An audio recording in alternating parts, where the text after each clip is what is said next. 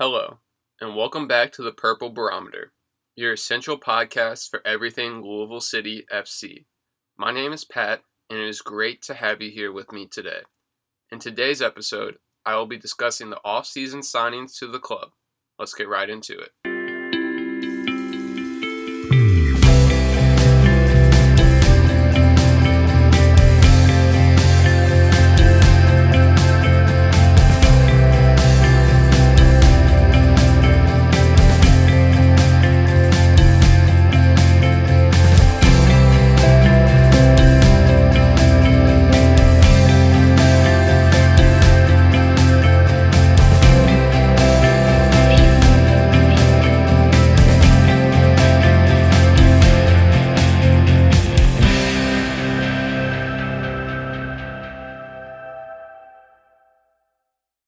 In 2019, Louisville City made its third straight championship match appearance. Losing any key players from 2019 would be big. This previous offseason was crucial for Louisville City to find new additions. We saw the departures of Taylor P., Sean Francis, Richard Ballard, Sonny, Jeffrey D., and Paco Craig. You could also throw into that mix Casey Clark and Brian Holt, but they were backup goalkeepers that were signed really for a couple weeks when Chris Hubbard and Dobro were injured. So I think the biggest departure from that group I previously listed would be Paco Craig. He was a huge loss in this previous offseason. Just to give you some 2019 stats, he started 26 matches and probably would have started even more if not for 14 yellows and 2 red cards. He was a key piece of the back line, and that's evident with the 24 tackles he won and the team leading 47 interceptions. He won 207 duels and 135 aerial duels, leading the team in both categories. He was 5th on the team of percentage of minutes played at 75.7%. He made the USL All-League First Team twice in 2017 and 2018, and this previous year, in 2019, he was on the second team. He also finished second in Defender of the Year voting in 2017 and 2018. He was a key piece of the back line for a long time, and finding a replacement for him was one of 3 main goals this previous offseason. The other 2 were finding a backup for Oscar, who played an unbelievable 96.2 percentage of minutes, and finding a goal scorer. Even though we have only seen this squad play one match together in 2020, we already have answers to at least 2 of these 3 questions. Cam Lancaster scored the only goal of the match, and the back line looked strong. This was anchored by 2 of the newest additions, Wes Sharpie and Jimmy Ockford. Along with Cam Lancaster, Sharpie, and Ockford, the club added Corbin Bone and Jonathan Gomez. Bone, Sharpie, and Ockford all started for North Carolina FC to open the season. Bone had 5 long passes, 1 cross, 1 2 tackles, and 6 duels. Sharpie had 13 long passes, 9 clearances, 3 interceptions, 2 1 duels, and 1 aerial duel. Ockford had 5 long passes, 4 clearances, 1 block, 5 interceptions, and 1 3 tackles, 2 of which were in the box. He also won 9 of 12 duels and 4 of 5 aerial duels, all while committing just 1 foul. Of these 3, Ockford impressed me the most. He's very mobile and was always in the right position. He signed with Nashville last year in the middle of the season in July from the San Jose Earthquakes on loan, and he helped shore up a defense that was struggling.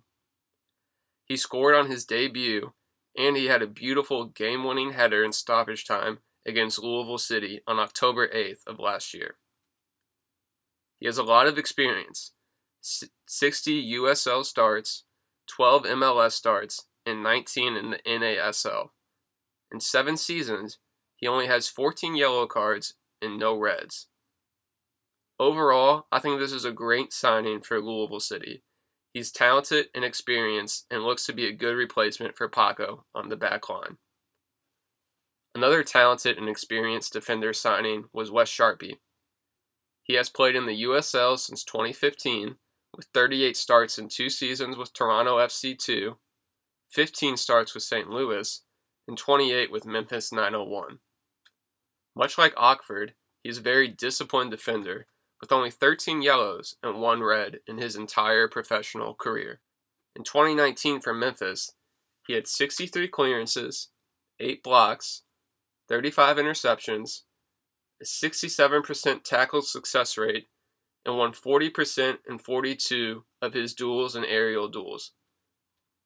Hackworth has said that they like his versatility and believe that he will be able to transition to a central defender after primarily being a left and right back. After 1 regular season match, he and Ockford look to be key pieces of the back line for this upcoming year. The other major off-season signing was that of Corbin Bone, the longtime FC Cincinnati midfielder. He played in the MLS from 2010 to 2014 and has been in the USL from 2014 onward. He was on the inaugural MLS season for Cincinnati last year, but only made 6 appearances and 2 starts. From 2016 to 2018 for FC Cincinnati, he made 85 starts and had 13 goals and 12 assists. It must have been very strange for Corbin to be part of a successful USL club when FC Cincinnati was doing well, and then see them do so poorly in the MLS. People might not realize this, but in their first season in the MLS, they had the worst all-time goal differential at -44. Corbin was there in 2017 when they had a magical US Open Cup run to the semifinal, in 2018 where they broke the regular season wins record, had an undefeated streak, and gained the most points in USL history. I think a change of scenery will help Corbin. He's a creative, box-to-box midfielder who is no stranger to success. You can never have too many hard-working, experienced midfielders in your squad. The last signing I will touch on is Jonathan Gomez, or as his friends and family call him, Jogo. He's a 16-year-old left back who was signed on March the 5th, 2020. He has a brother that plays for FC Porto U19, and it's a very successful club in the top Portuguese league. Hackworth has said that he was impressed by his mentality, character, and motivation to continue developing as a player. Oscar Jimenez will be the perfect mentor for Jonathan, as they are both attack-minded left backs.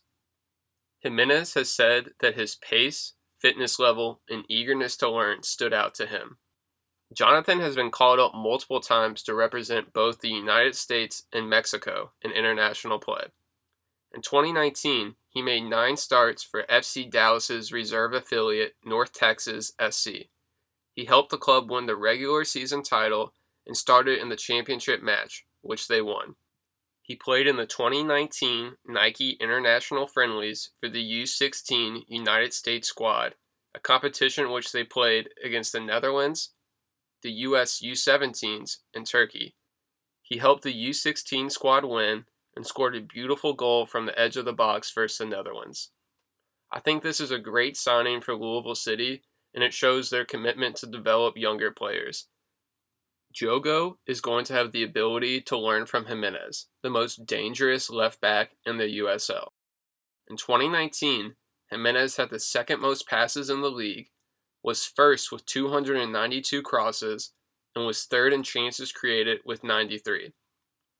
I think this is a perfect situation for Gomez.